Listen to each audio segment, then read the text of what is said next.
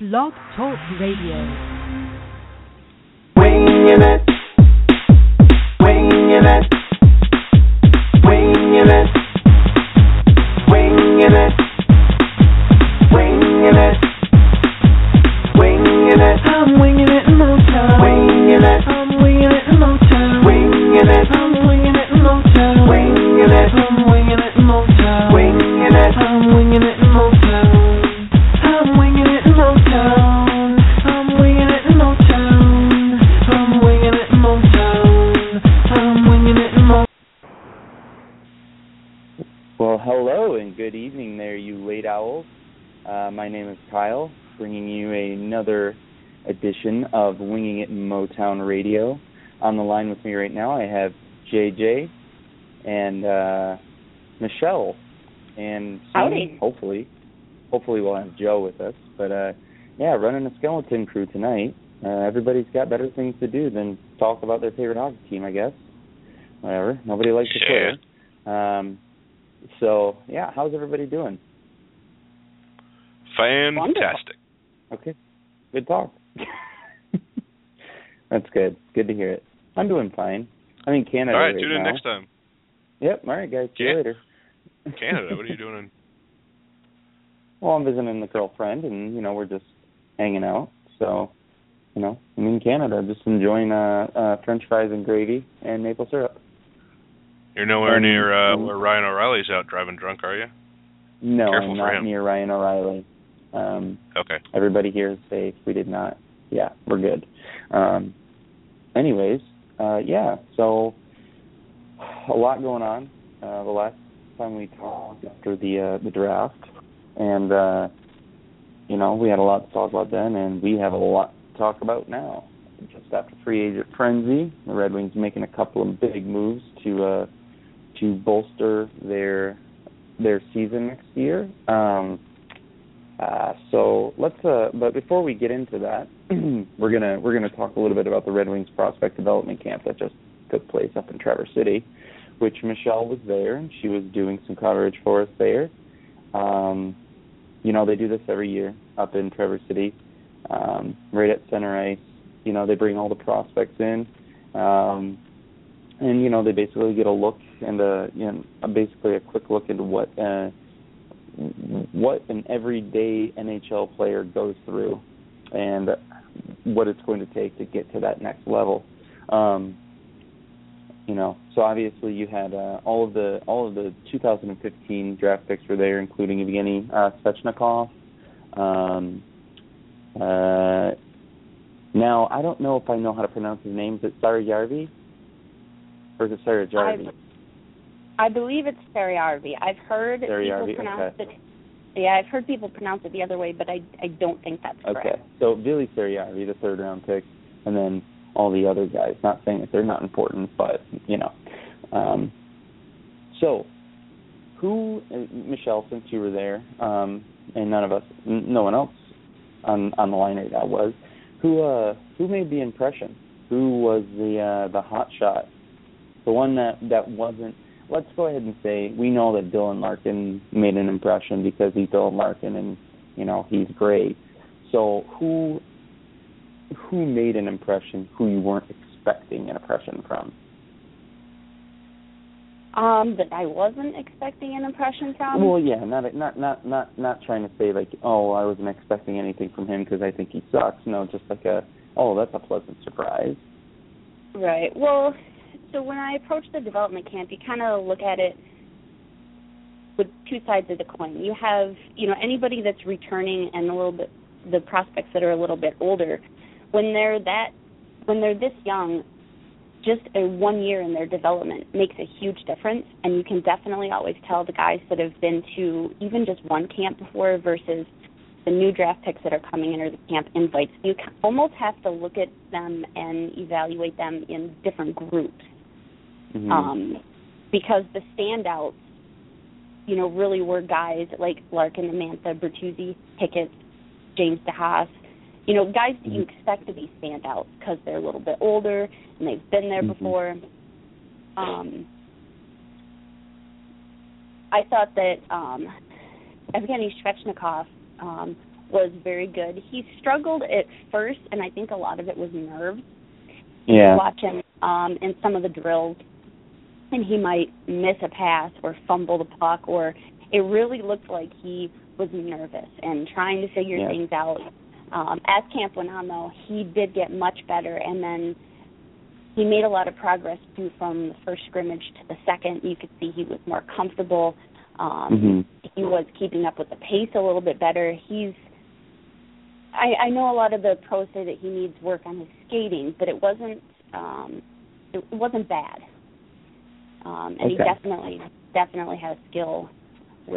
From what I've heard about Svechnikov, and the biggest knock on his game is that obviously he has to become a better skater, which is fine. That's something that can be taught. My whole take on the whole thing is, he's a just turned 18-year-old hockey player who just got drafted by an NHL team. He's obviously, the nerves are going to be there, and he's not going to obviously come in and light it up. He's not like I don't think he's like on that Larkin level, because Larkin stepped onto his first development camp and was pretty spectacular. I'm excited to see where he goes. Obviously, he's going to head back to the QMJHL and play with Cape Breton. Obviously, that is what it is, because the QMJHL is terrible. But I think it's bad. But I think that hopefully, he can make some big strides there and keep up that strong pace and be above be above a point per game player, which I believe he will. He's big. He reminds me a lot of what Mantha is, but I don't know, he's got better hands maybe. He's just, a little bit craftier with the puck. Okay, so for somebody who doesn't exactly know what he's looking at, apparently, because I watched all of Michelle's videos, and I really like Svechnikov's skating stride. I guess I don't know if he's slow or if he doesn't turn as well or what, but he looks like he's a natural with the puck on his stick. What specifically about his skating does he need to work on? Is he not fast enough? Does he not turn corners well enough? Is his balance off? I think that his biggest thing from what I saw is he's got a great first step. He's got a first step like Max Pacioretty. He can move really quickly right off the gun. But I think his lateral movements might need a little edge work. Obviously, he's probably going to need work. I saw, and a lot of the video that I've watched with him while he was playing in the QMJHL when he was a lot younger. I watched what Michelle had recorded, and obviously I liked what I saw. But the thing is that I can't look at any prospect and just say this guy is perfect in every way. And if I had to pick something out for Svechnikov, it would be probably his edge work and his skating. There's nothing wrong with his stride. He's strong. He's got a strong stride. He's quick first step. So, I think if I have to pick anything out, it would be that. Because obviously I don't get to see him play two-way hockey right now because I wasn't there. But yeah, right on. I don't know. I still think he's a great prospect. And, I'm excited that they drafted him either way. I'm not sure if there's many other prospects who, there were a couple on the board at the time who I wanted them to take, but they didn't, so whatever.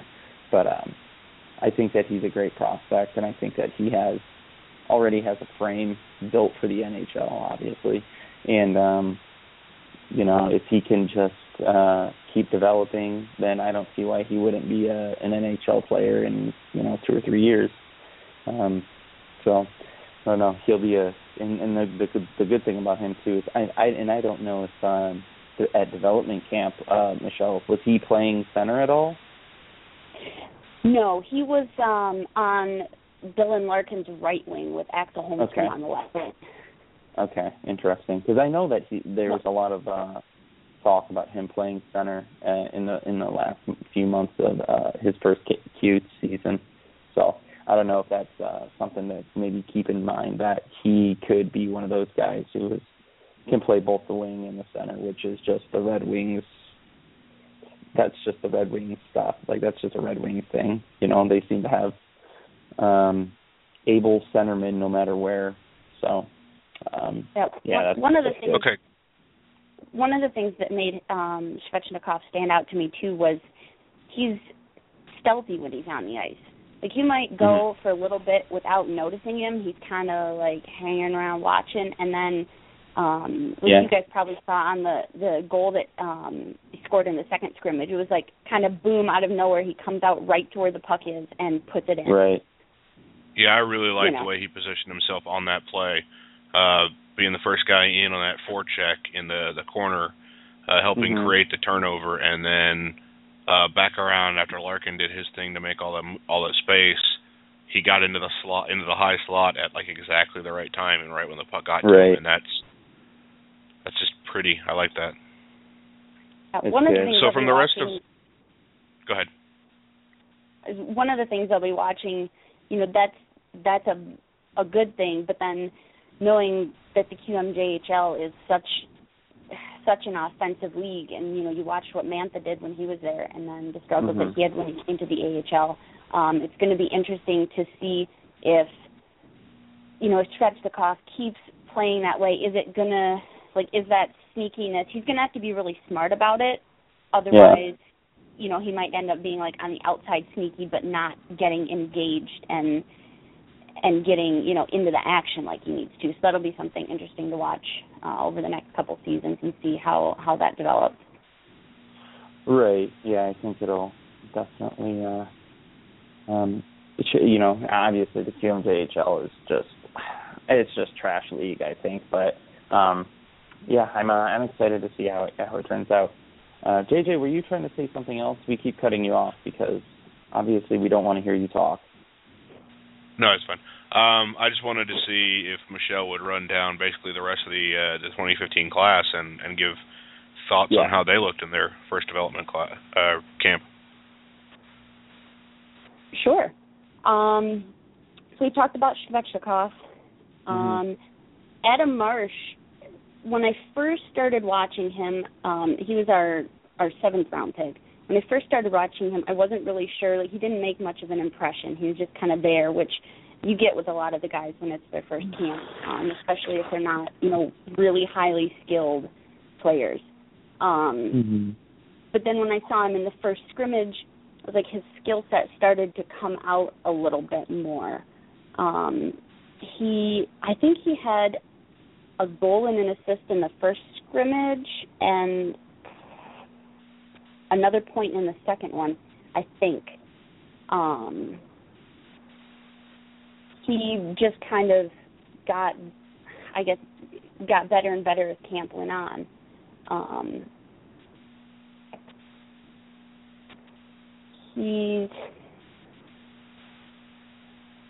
He's got decent size. He's, what is he, like 6 foot, 161 pounds. So he's still lanky. Yeah, I mean, I thought he did pretty good for it being his first camp, and you know, for him being competing against a lot of more experienced guys too.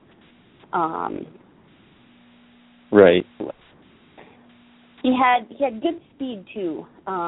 Looked like he had a pretty hard shot. Was something that I noticed in the skill drills. That had a pretty good shot. Yeah, he kind of struck himself, described himself as a more of a sniper type player while he was during the interviews at the draft. So what about let's go back to the third round with our newest Finn, Vili Sarijärvi. What do we think? What do you think of him? How did he look? He looked good. He was only able to play the first half of the first scrimmage. He was having issues with leg cramps. Very first time I saw him skate, though, he's fast and he is a very good skater. Up until 4 years ago, he was a forward, and you can definitely tell that he's carried the puck a lot and has a lot of puck skills. You know, when you watch him on the back end, quick, mobile defenseman, makes really good passes. One of the comments that Coach Todd Nelson talked about, because Stariarvi's not a big guy. No. But Nelson said, when you look at him, he's not big, but he plays strong. He's a strong skater, and he goes into the corners with passion, and that's kind of what you get with him. Like it's exciting to watch him. He plays with good pace. A lot of potential there for a really good, smart offensive defenseman. And he's pretty young. Before the draft, he wasn't even in the top 210 NHL ranked. No, he wasn't. He didn't make the final cut. Yeah, but he was a big star for Finland and World, and it's kind of wasn't ranked that high, but is really starting to take off in the last couple of months. I'm pretty excited for what I saw from him. I think him moving to the OHL to play with Flint is going to be good for him too. He'll get more playing time. I just think he'll be closer to the organization. I think that was a smart choice on his part. Just because he would have been a seventh defenseman in Finland, and I don't know if they usually roll 7 defensemen in a game, but it was pretty clear that he'd get limited playing time. Oh, yeah, definitely.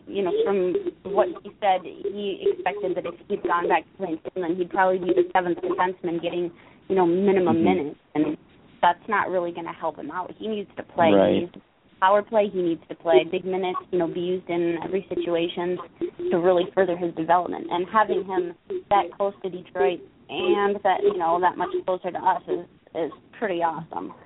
Absolutely. So, what about Jorn Van Pottelberg, the newest goalie in the system?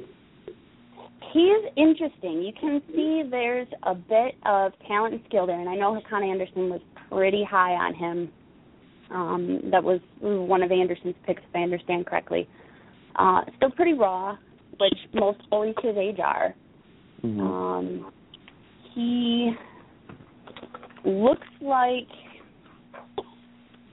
he's 6'2", 201 pounds.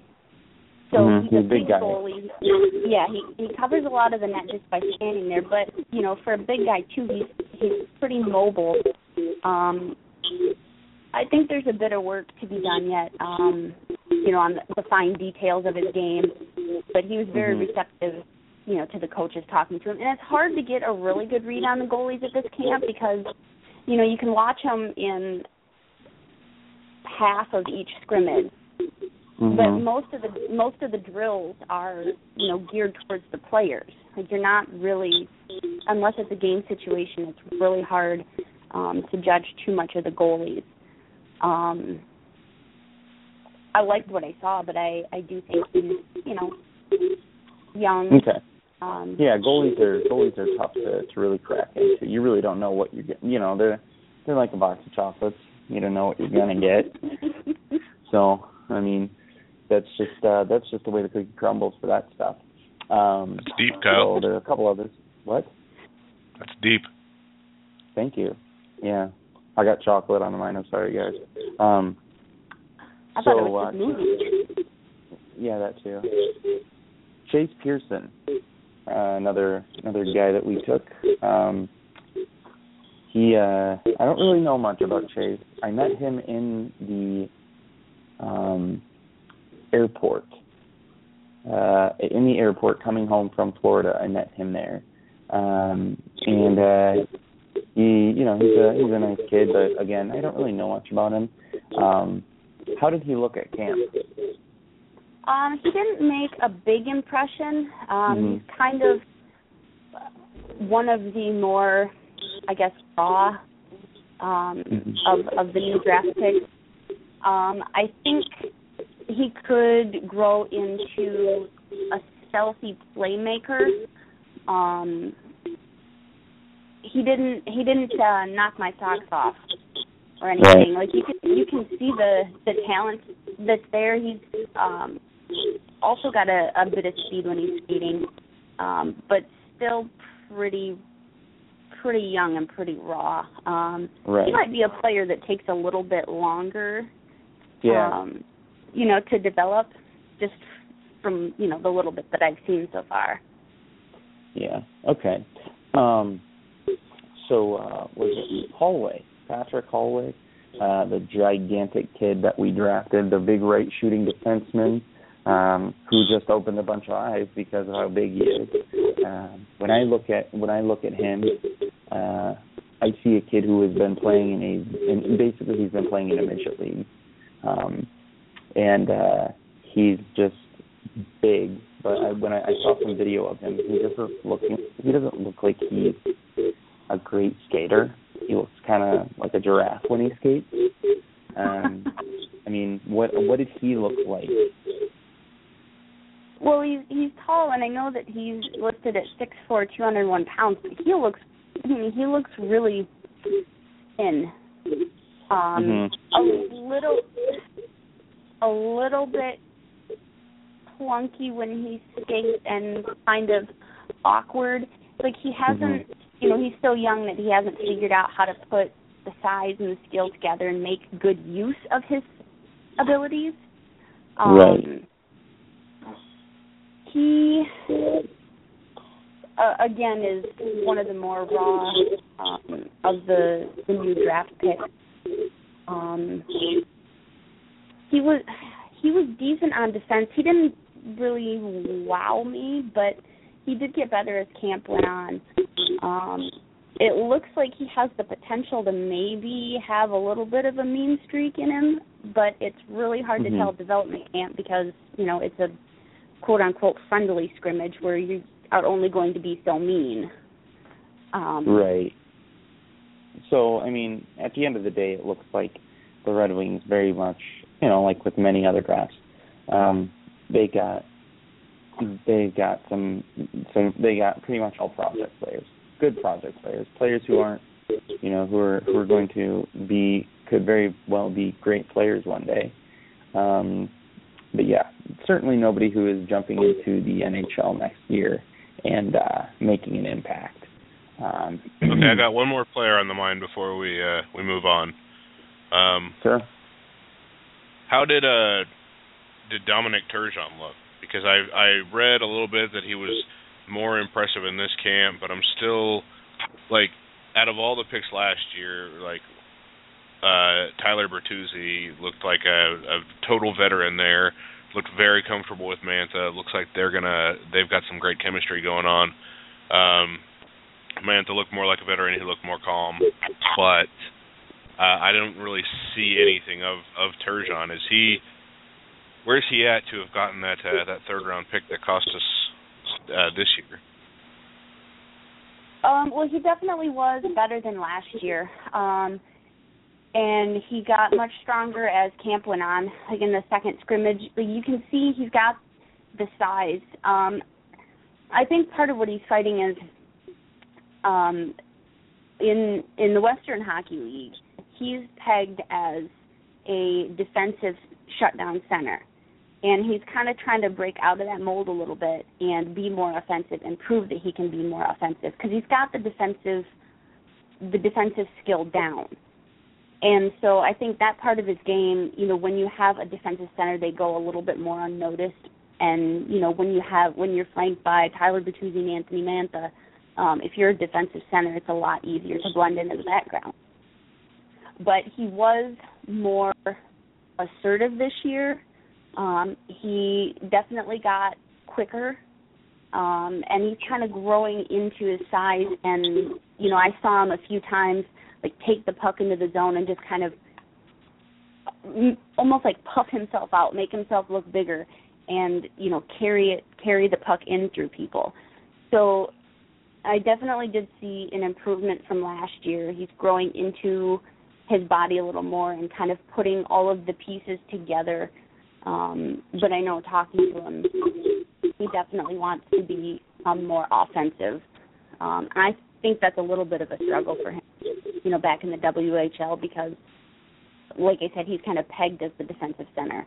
And when you're used in that capacity, especially when you're that young, you're doing what your coach wants you to do and you're playing the role that you're put in.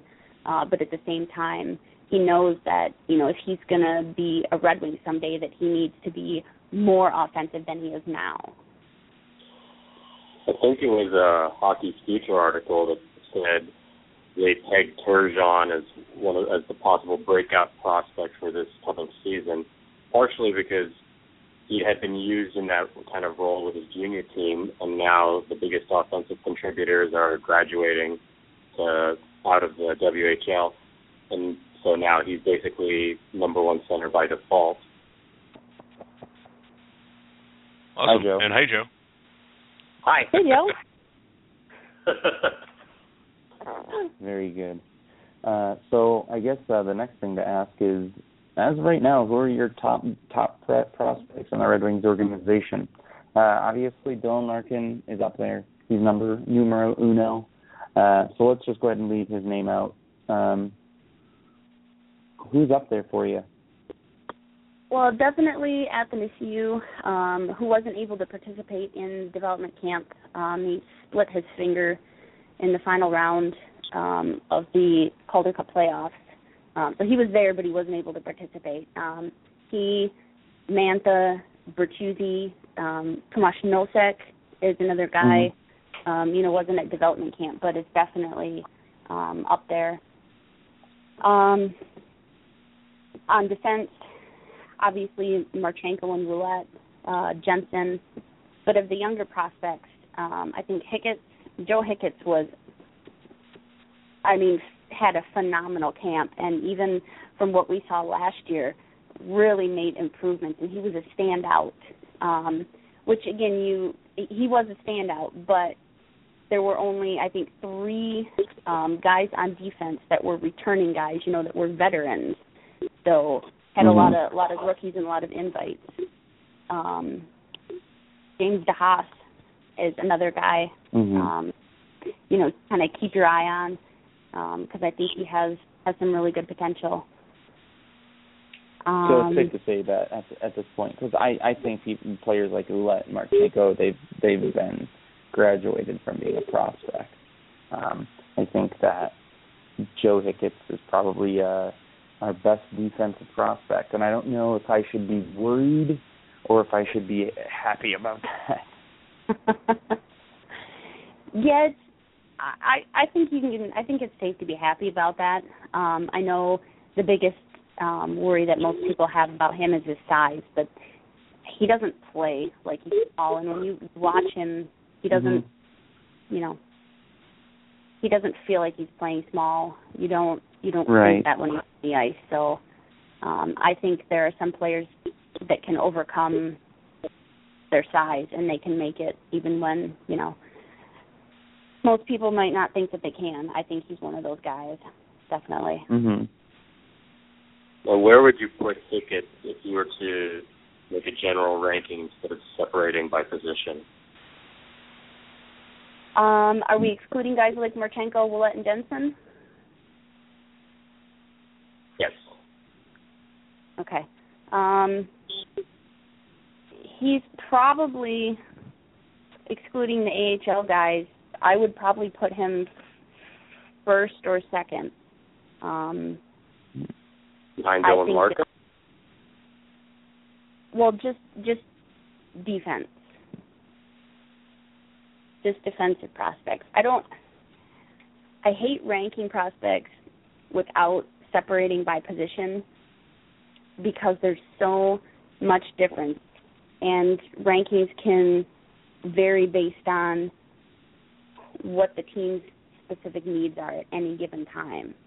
It's hard for me to rank forwards, defensemen, and goalies without separating by position. Hicketts he's going back to Victoria for another season, and then he'll be coming to Grand Rapids. So, he's still got some time. I don't want to, how high can you rank a kid who has another year in juniors? It's super high. There's much super duper high. You know what? Put him right at the top. Might as well. While we're at it, let's pile on unrealistic expectations for all of the prospects. That way they can all be very, very, very disappointing. Absolutely. Yeah, that seems like a good idea. So moving on, since we've covered development camp, let's talk about free agency. If you missed free agency because you live under a hole or a rock or whatever you live under, the Red Wings got themselves that elusive right-hand offensively minded defenseman in Mike Green. They signed him to was it 3 years or was it 4 years? 3 years. 3 years, $6 million a year, so an $18 million contract. And then just a total change-up from Ken Holland, when we're all just expecting one, they pretty much only need one player, and that was that defenseman. And even where they were at, it was like, okay, do they really need to grab someone? Do they need to go out and pay this and do that? But after they bought out Stephen Weiss, well, you had options. Ken Holland went out and signed Brad Richards, the veteran from who won the Stanley Cup with Chicago this year. Had somewhat of a bounce back season after not doing so hot before. He's a proven scorer. I think he's 35 years old, and he's going to play center for. He's going to be a top 6 player for the time being until Pavel Datsyuk gets completely healthy. I don't know how I feel about Brad Richards being the top line center for the Red Wings. That could be really good. Well, I don't think it could be really good, but I think it's probably gonna be an interesting run. But they signed him to a $3 million contract over 1 year, which is about $1 million more than he was making with Chicago. I'm not crazy about it. I'm not crazy about the signing, but it means that Dan Cleary is not coming back, hopefully. So I'll do that. I'll take care of it. I can stomach that. So yeah, we walked away with Mike Green and Brad Richards, and how do you guys feel about that? I'm feeling pretty good. Yeah. Like you said, Richards definitely, I was not expecting that at all.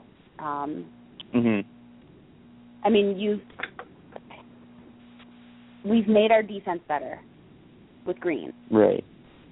It's definitely an upgrade.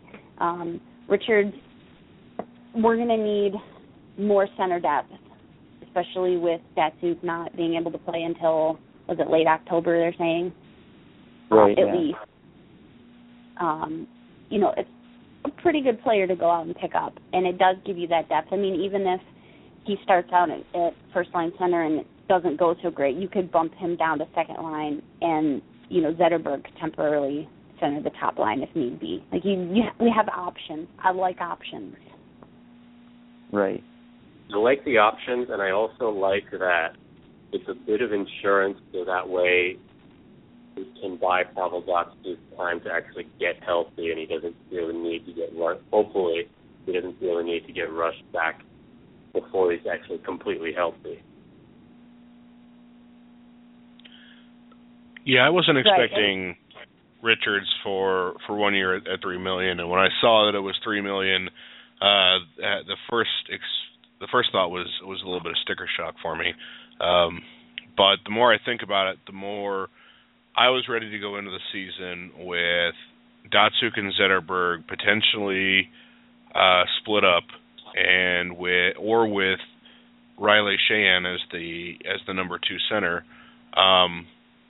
Honestly, for $3 million,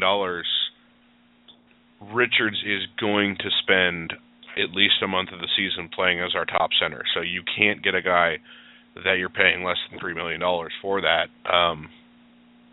Because honestly, I'm not sure I want Zetterberg really going back to that position. I really like what Blashill has said in the meantime about how he wants Datsyuk and Zetterberg together because they've asked to be together as much as possible. Specifically more so he wants Nyquist and Tatar to prove that they can basically run a line with each other that is capable of playing as a top 6 duo, so whomever their center is going to be, yeah, let's make it happen. I mean, they're both getting, I mean, maybe not Tatar as much as Nyquist, but I mean, they're getting paid to do that job now, and that's what we absolutely have to see is how much can those guys truly carry. So I think Richards covers that. I had a lot of doubts about whether or not Sheahan could hack the 2C for a long period. Now I don't think he has to. I think this gives them a little bit more flexibility as far as how they want to potentially use Larkin. So yeah, I'm very positive on the Richards deal, and on the Green deal, I mean, I'm just over the moon. If Green can be a hint of what he has been in Washington, I think that's a freaking steal. And even if not, it's just a 3-year deal. It's not the end of the world. It's not a bank-breaking kind of thing. It gives Danny DeKeyser a defensive partner who is exceptional at moving the puck. I think that Green's mobility in the offensive zone should really help DeKeyser kind of find that extra gear offensively as well. I think where he's going to get a lot more opportunities to kind of boom it from the point, like from the very middle of the ice, which we don't see our defensemen getting a lot of shooting opportunities outside of Cronwall, who makes those opportunities himself. I think it makes our defense that much deeper. I mean, we were looking for a right-shooting, offensive-minded defenseman, and we were looking for a top-6 forward. We got both of those, and we didn't break the bank to do it. So I'm very happy with the way Ken Holland managed free agency. Yeah, I agree. I mean, you essentially added a 30+ point defenseman to your lineup, which is, I mean, if you put a 30, let's say you take Green's stats last year, what did he do, like 40-something points, and you put that on the Red Wings, well, I think their season looks maybe a little bit different than what it actually turned out to be. When you have, I mean, because essentially you have two defensemen who produce offensively. You have DeKeyser and you have Cronwall. DeKeyser is one of those guys who is, obviously going to be entering his prime, and then you have Cronwall, who's obviously on his way out of his prime. And then you bring in a guy like Green, who is very much entering his prime or is in his prime right now. So it's like a win now move, but it's at the same time it's a very safe win now move. And it's the same with the Richards deal. He is 35 years old. He's a proven point producer, center who can play in the top 6. You're paying him $3 million. I think it's a good deal, and I think he'll mesh nicely with who he ends up playing with. So, and then when Datsuk gets healthy again, all of a sudden you have so much center depth that you're just, you rearrange everything. Maybe you move Shea into the third line center. Or you just keep Shane at 2C, and then you move Richards to the third line, and all of a sudden things are looking pretty good.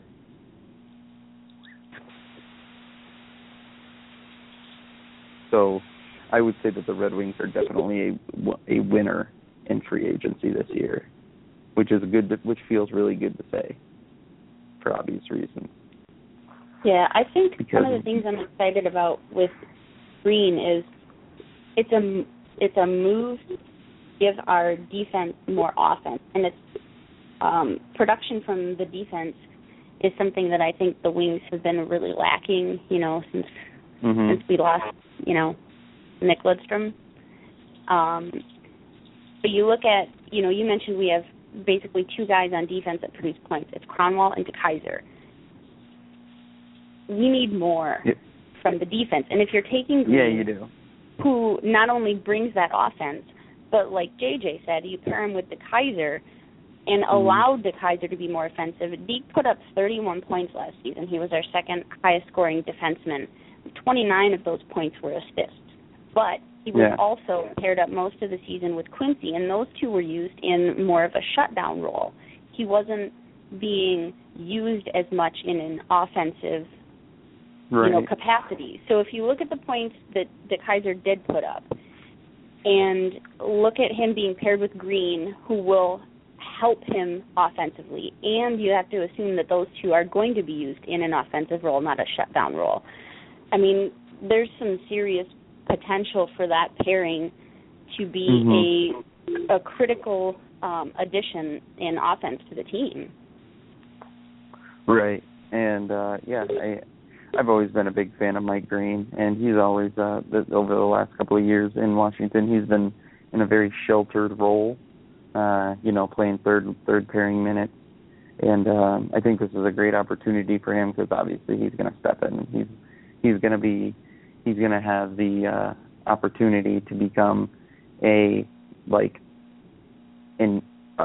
vital part of the blue line, like straight up. So I think it's a great situation for both the player and the team.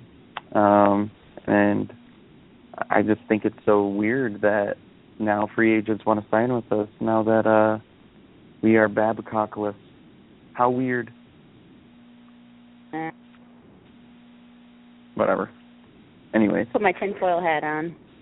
Yeah, well, we always have those on. So who, going outside of the Red Wings, who are the biggest losers of free agency? Like, who blew it? Because when I look around the league, there aren't, some of the contracts, there aren't any, outrageous contracts. There's nothing that pops off in my head and goes, holy shit.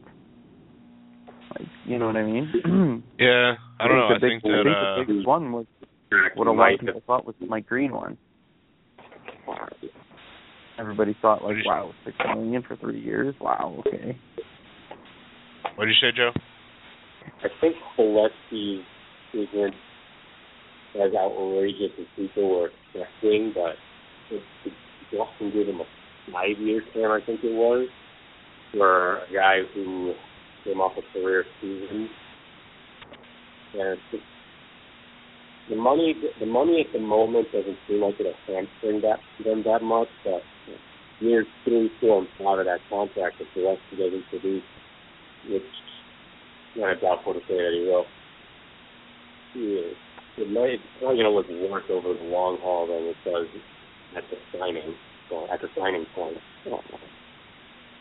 So aside from that, I'm kind of with everybody else. I don't really think there's too much that went on in terms of signings. It's mostly been normal free agent frenzy, a bunch of trade frenzy.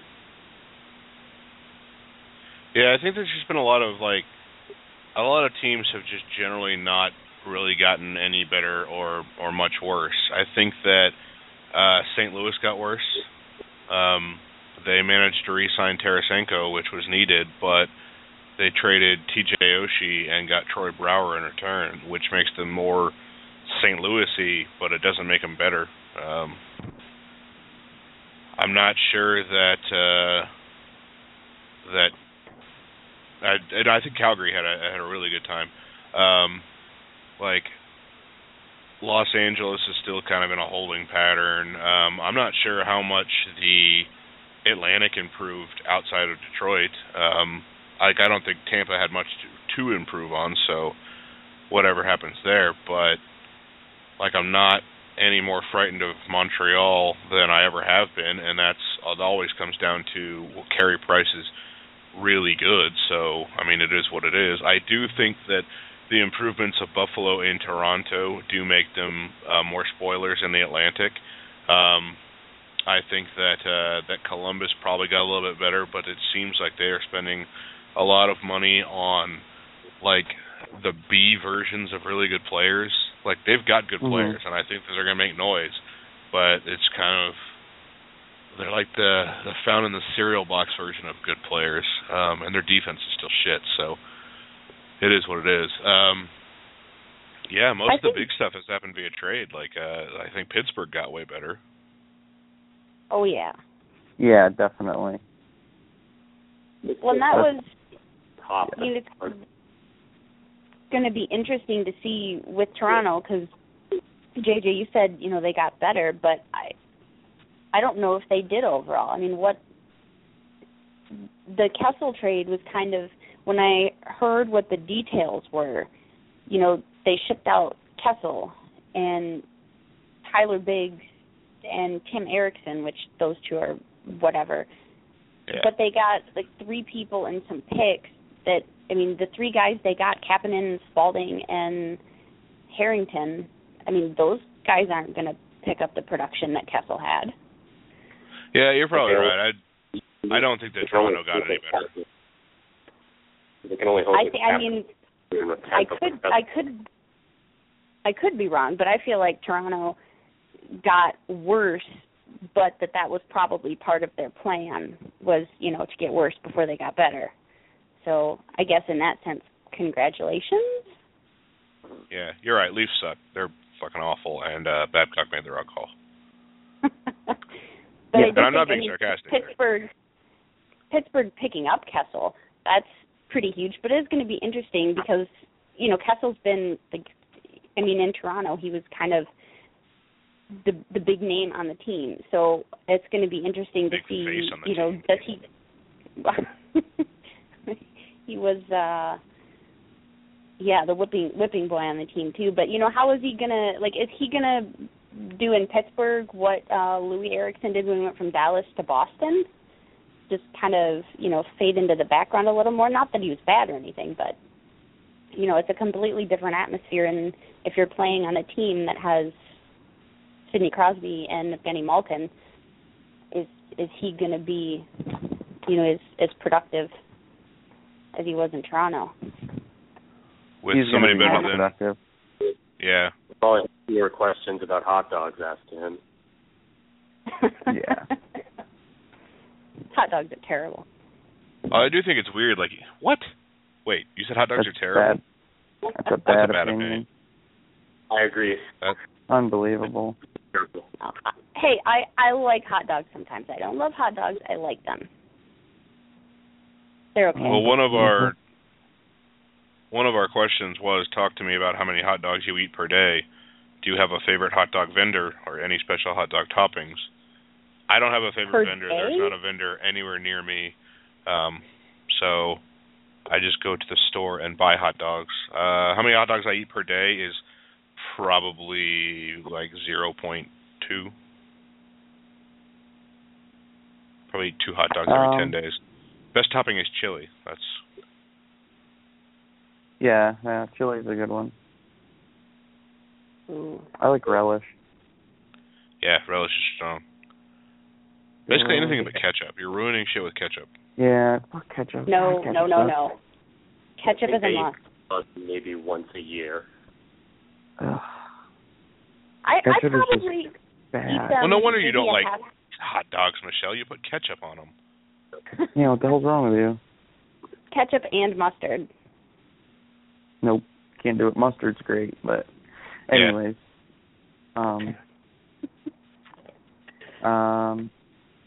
So the regular season, we're in the dead zone right now, basically. The Red Wings have a few more restricted free agents that they need to sign or let go of. Timo Pulkkinen, Thomas Jurko are the main ones.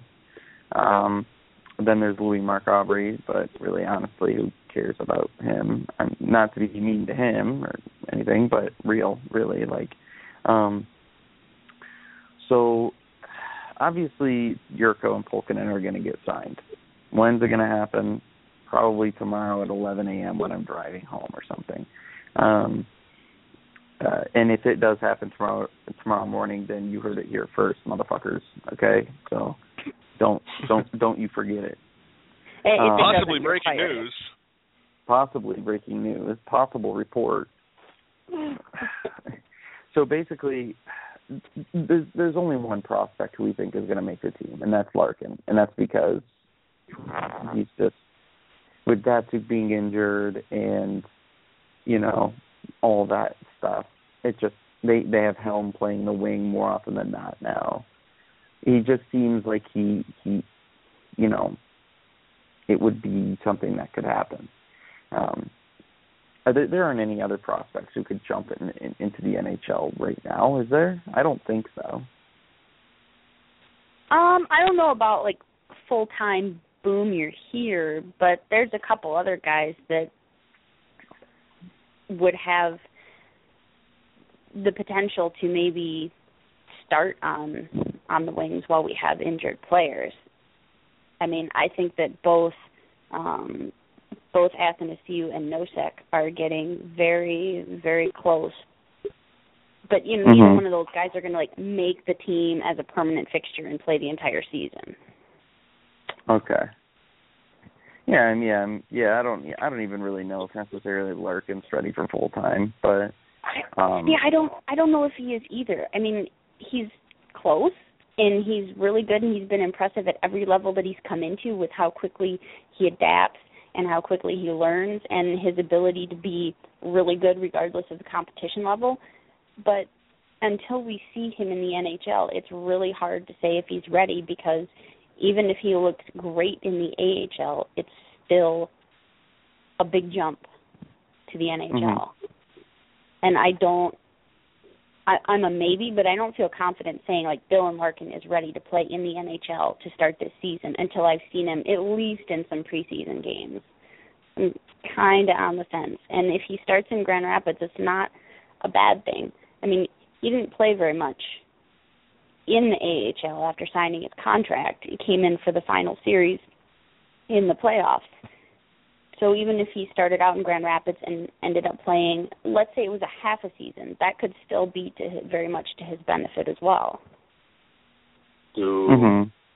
Bust. Yeah, could very well be. Anyways,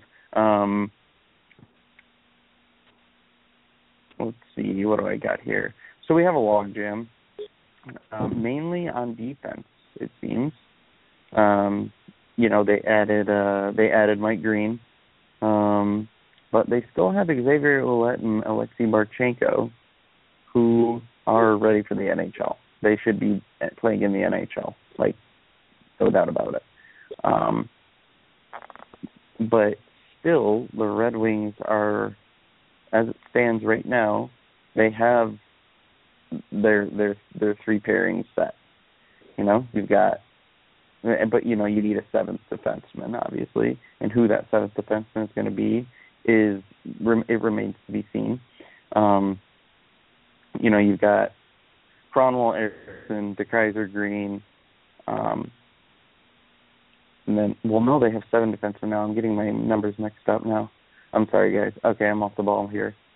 I don't know anything about hockey. You got Kronwall, Eriksson, you got DeKeyser, Green, and then for your last 3 defensemen right now are Smith, Quincy, and Kindle. You got to figure Lashoff is going to go through the waivers and go down. So, yeah, you've got 2 guys in Smith and Kindle who Jeff Blashill is already talking about resurrecting their careers. Although, how are they going to get those chances if Marchenko and Ouellet and Quincy are going to be sticking around? I mean, obviously the answer is they're not, unless some stuff gets moved around or moved out. Maybe Blashill was just, you know, like planting a seed there, saying, I'm going to resurrect these guys' careers, and then he just goes to Ken Holland and say, hey, trade these guys, please. Oh, yeah, I think he's lying about one of them, but what the hell is he going to say? He's like, I think Kindle sucks. Fuck that guy. Obviously, you've got the team, and you've got a couple guys that the fans have a lot of questions about whether or not they can hack it. And honestly, the very best answer is to say, well, I'm going to see what we can do with them. I think they've got potential. He's not going to say, I'm going to try to dislodge the pile of shit from between Brendan Smith's ears, and I'm going to try to kickstart the motor in Jakob Kindle if it takes a fucking chainsaw to do it. He's going to say nice things about them. And then we're going to find out how much he's lying come October. Absolutely. Then we'll just need to figure out I guess that's a good segue to the next thing is, what do we expect from this team next year? I mean, you have a brand new coach who has never been a head coach at the NHL level.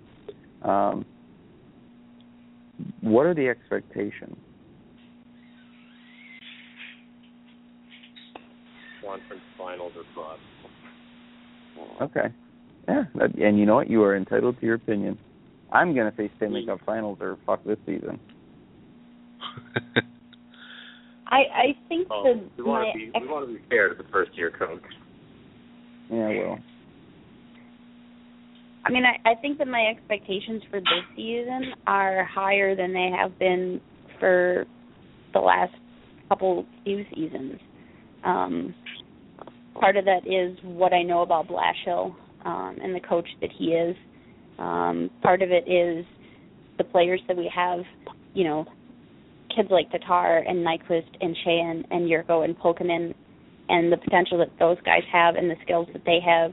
Part of it is, you know, bolstering our defense with Green coming in and signing Brad Richards, who makes us much deeper at center. Like, I feel like, I know the season hasn't started yet, but there's that feeling like everything so far has come up roses. Mm-hmm. You know, with Blashill coming in, like, he's the only coach I think that could have come in that I would have been happier about than even keeping Babcock. Right. And I don't know, like, I don't want to be too optimistic so far, but I think that the potential exists for us to be in the Stanley Cup Finals or, you know, at least get really close. Mhm.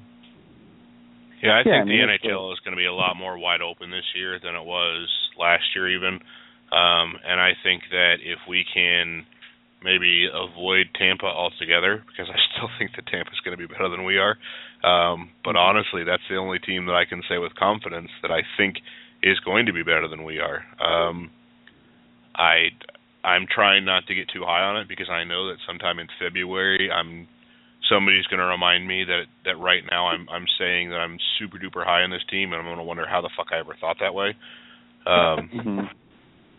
But yeah, I think that the team has a lot of depth. I think they can handle some things, and I also think that they can't just keep failing with veteran signings. One of those veteran signings has to go like super duper well, and it might as well be Richards this time. Yeah.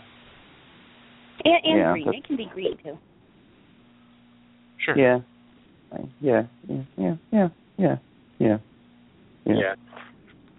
Right. I pretty much expect a successful season. It'll be a winning season. They're not going to be like a bottom feeding team. They're still going to be the great Red Wings that they are. We have an exciting goalie tandem too. Like, we've talked a lot about the depth at forward and, you know, the depth on defense that we're going to have. But when you have Jimmy Howard and Peter Mrazek, like, battling it out to see who can win more games. Yeah, Weiss is definitely good in terms of depth for this team. The problem is the defensive depth is just ass backwards. It's just like you have 2, 3 top pair guys and then just like 4 or 5 douchebags. Not that Exo and Marchenko are douchebags, but, you know, they're not top pairing guys, so. Not yet, at least. They should be better hockey players. I feel like somebody, at least one person on defense, needs to be, like, has to go, has to be traded, has to, something. There's too much. And I mean, it creates, sure, it's depth. If you have Marchenko, Willette, and Jensen all starting the season in Grand Rapids, and like they're playing in Grand Rapids, sure, it's depth. Sure, you have depth to call up if somebody gets injured, but at the same time, you've got 2 or 3 NHL-ready defensemen who are in the AHL. And I mean, I think that even if Jakob Kindl and Brendan Smith are like magically resurrected and Smith can string 2 consecutive thoughts together, I don't think that they're going to be anything to write. Like, they're not going to be, I don't think they're going to be great defensemen. I think that even if they're good and you're like, wow, this is the best we've seen them play, didn't think they could play this good, I still don't know that they're going to be better options. They got to move Quincy. Yeah, that's probably the easiest one. Everybody wants it to be Erickson, and I know why, but he's not getting moved. His contract is super long. His cap hit is high. He has that no trade clause.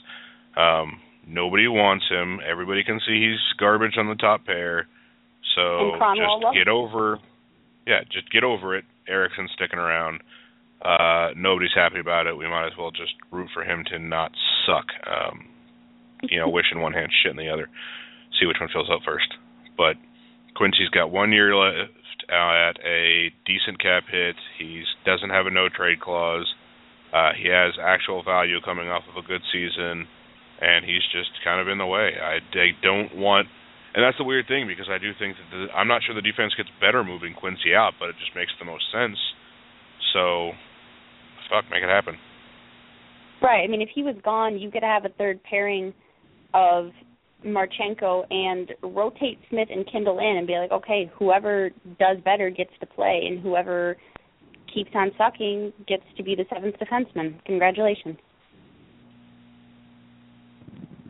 You have earned your prize.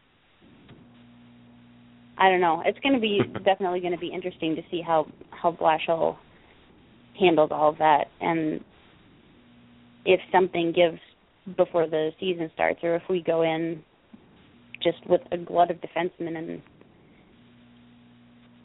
and those three are stuck in Grand Rapids again. Yeah, I thought the logjam was bad enough last season, and Holland was going to trade someone off the roster, like I said in my bold prediction, but that never came through. Good job. You suck.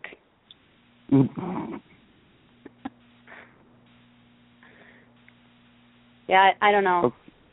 It's I guess to a certain extent it's nice to be having this discussion instead of where are we going to find 6 NHL defensemen, but right. At the same time it sucks to be having this discussion again going, we have guys that are ready, there's no room for them.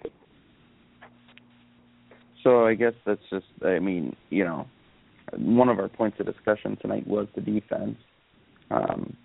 What needs to be done to make them a contending team on the blue line? And I think the key there is moving one of these dead weights, whether it's Quincy or Kindle, and promoting one of these, young guns in Ouellette or Marchenko, who you weighed heavily on in the playoffs. You believed in them. Obviously, they can handle it. So I think that's like the first.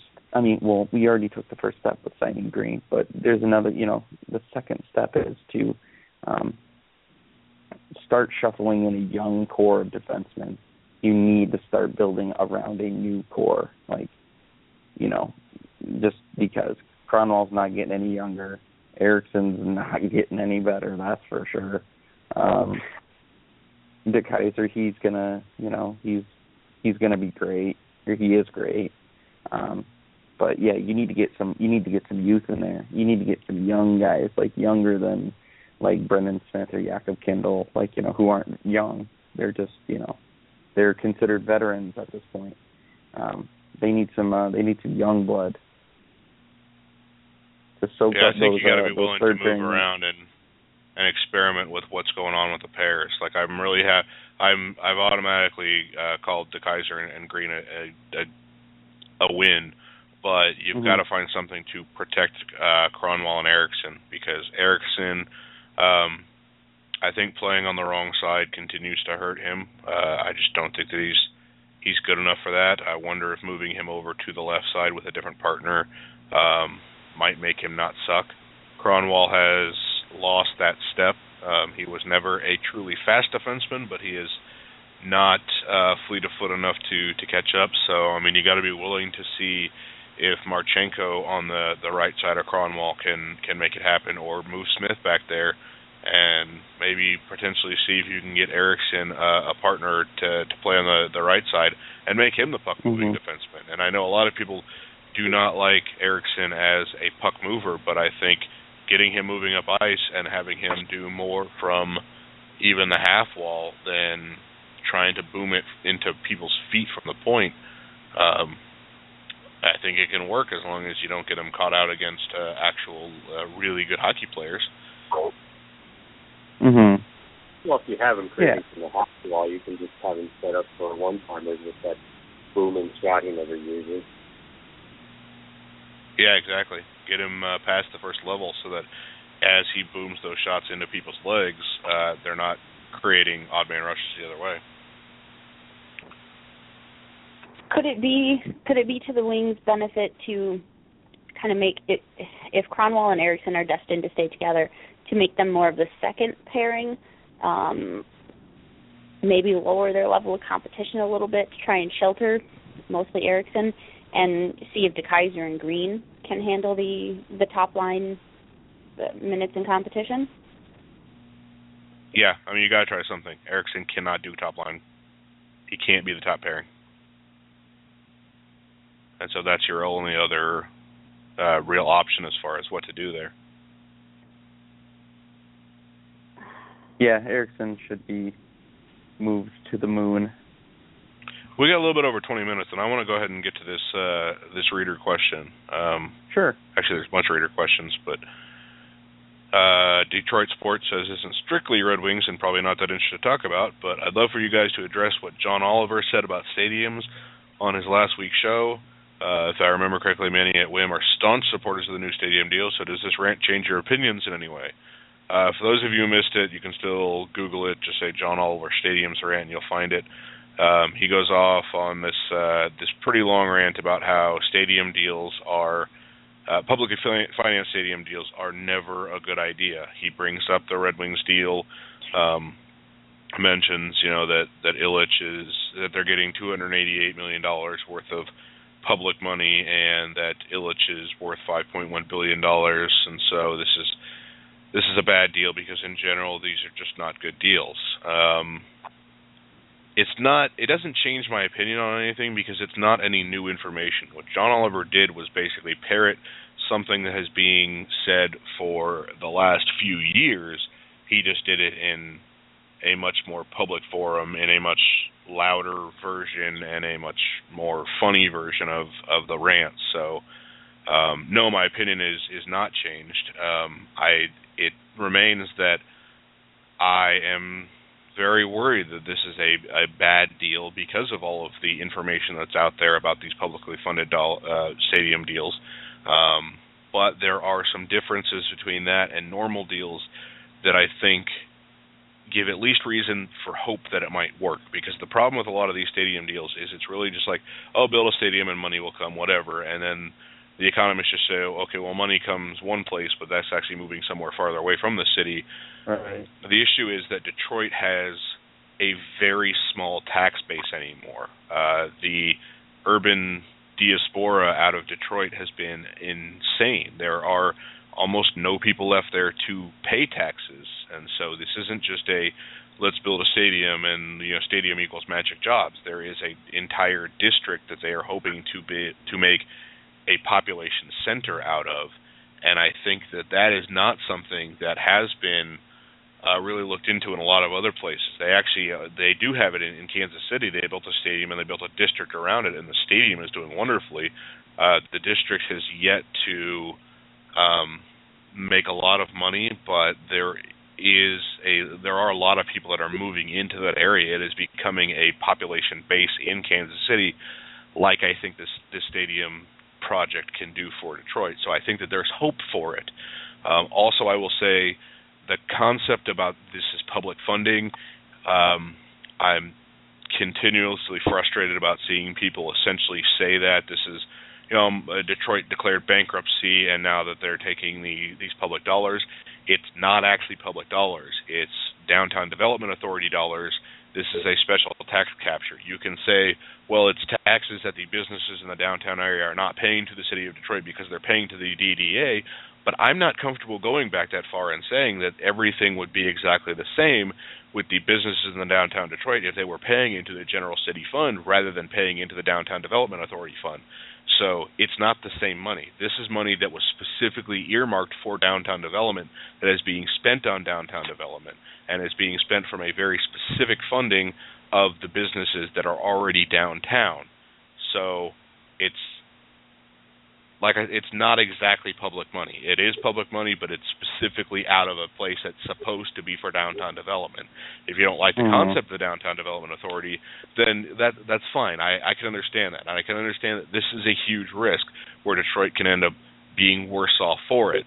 But I think that it's a chance at making things better in Detroit to rebuild the population base there where they can actually start raising taxes, pull themselves out of the years and years and years of horrifying things that have happened from awful city management and actually have a city again.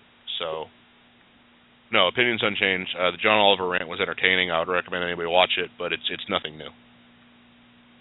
Yeah, I mean, it's just shit you would hear from any other mainstream media source, weighing in on it.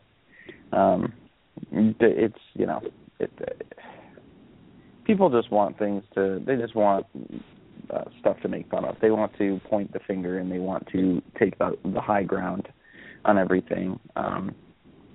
And the Red Wings are an easy target because we've been just so fucking good for so long. I'm sorry that it makes everybody angry, but it's just, it's not my fault as a fan that my team has been so wonderful.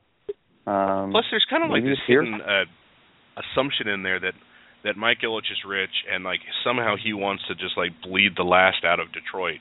He's trying to watch Detroit die while he makes a dime. And I don't think that anybody who knows Mike Ilitch thinks that. I think that obviously he has gotten a beneficial agreement, but I don't think Mike Ilitch is rooting for this thing to fail. I think he wants everything to do as well as it possibly can. So it'll make him even more rich, but it'll be beneficial for Detroit as well.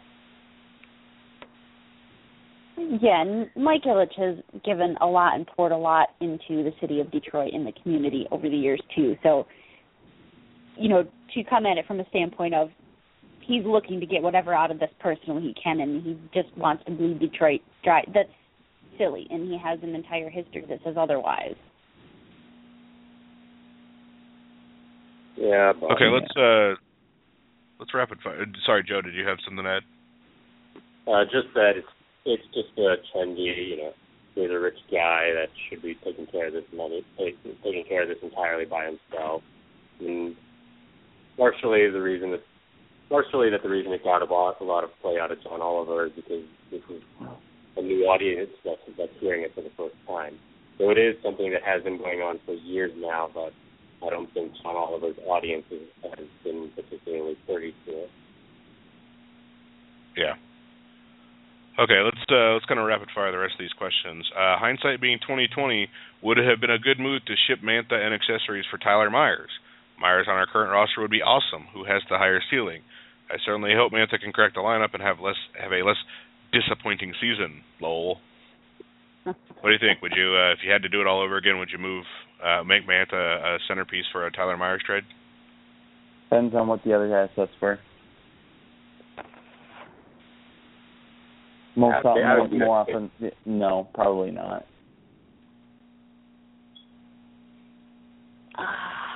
I don't know. Mantha might have a higher ceiling, but he's still young, and it's still potential. God, I might consider it. Joe? I don't think Tyler Myers, even at the point that the deals are being considered, is enough of a return to give up on the potential of Mantha in that particular deal. Okay. I think if it's Mantha for Myers straight up, I'd do it. But I think based on what the deal actually was, it would have cost more. I can't make a deal with Detroit that makes sense the same way that Buffalo deal came together. So, or I'm sorry, the Winnipeg deal. So, No. This is a really good question. Who do you think is more valuable to the team, Tatar or Nyquist? Who is the better player now versus the future? Ooh. I think Tatar. I don't know how to answer. I really don't know how to answer this question. I think Tatar is and will be the more productive player. I think so too. I think Tatar has got it in a way that I think Nyquist has a little bit better of a shot, but I think Tatar has that kind of like intangible fire. Like I think Tatar uses the body better, and I think that makes more of a difference in the NHL. Yeah, I think I really like Nyquist, but yeah, we're just comparing Tatar and Nyquist. We're not saying, "Oh, this guy's great," and the other guy's total shit. Are we? Yeah, it always feels like the Datsyuk-Zetterberg comparisons. Like I always feel bad picking favorites because you feel like you have to shit on one of them, but I don't think so. Cody Franson, any chance will you still pick him up and then clear a ton of logjam through trades? No. No. We're not picking up Franson. Yeah, that's my thought as well. I would like it to happen, but we're already trying to figure out how the hell it makes room on our defense. Obviously, there's a bunch of people I'd move out for Franson, but whatever. You'd have to move out several defensemen, and the defensemen that you would be willing to ship out would have to be like Quincy, Smith, or Kindle, and you'd have to throw in a bit more with that, and you still kind of have a logjam. If you picked one or two of those defensemen, you still would have a logjam on D, and I don't think it would be worth it. I don't think it would make enough sense for the Wings. I don't think they would pick up another defenseman. I think if another trade happens, it would probably be sending some defensemen out for, I don't know, picks. Like I don't think it would be anything blockbuster. Yeah, I agree. That nails it for reader questions. All right. Well,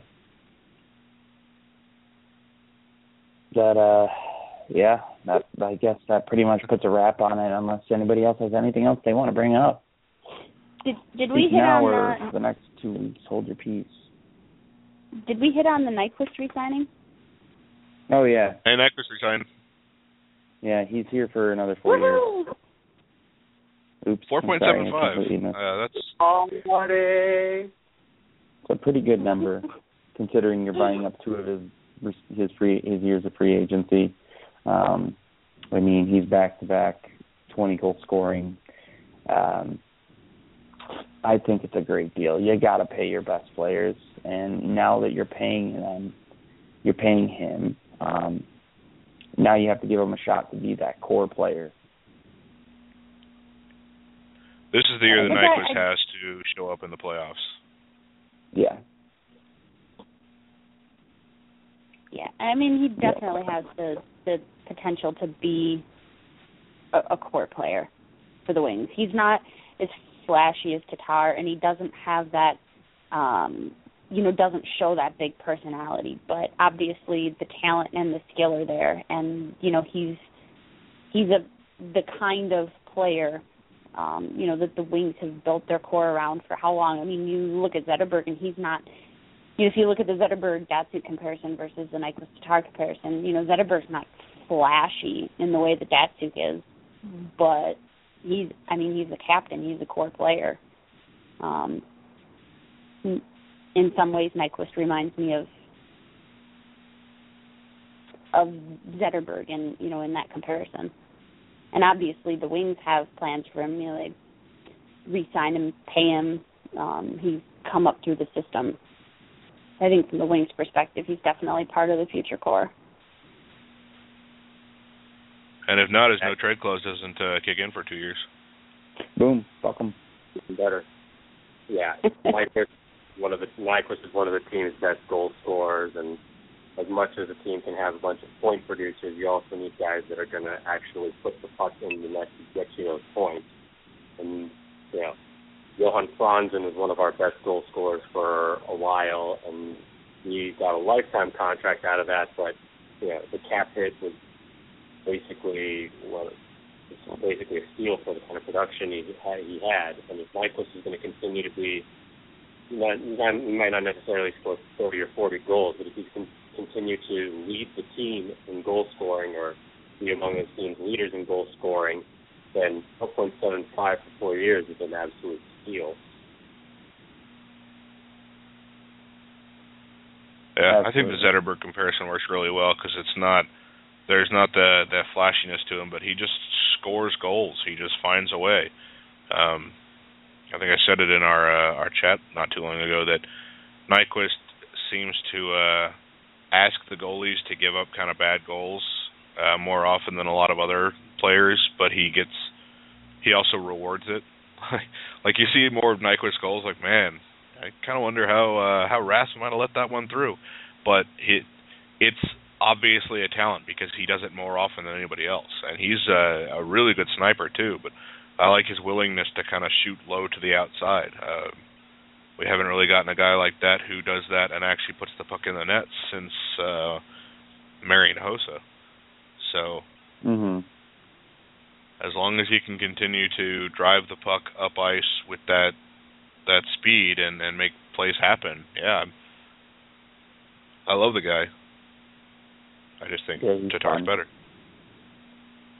Yeah, and he's 25. There's time for him to get even better. Yeah, there is. Or worse. But mostly better. Well, yeah, hopefully. That's ideal. Okay, well, I think we pretty much covered everything. Just get ready for a boring couple of months, man. Yeah, it really sucks all this has to happen before we really get into July. It's I want to see all of our new toys on the ice, and now fuck it, you gotta wait. Yep, that's free agency. Fucking piece of shit. All right, well, I guess we will see you guys next time. Thanks for sticking with us, and let's go Red Wings. Let's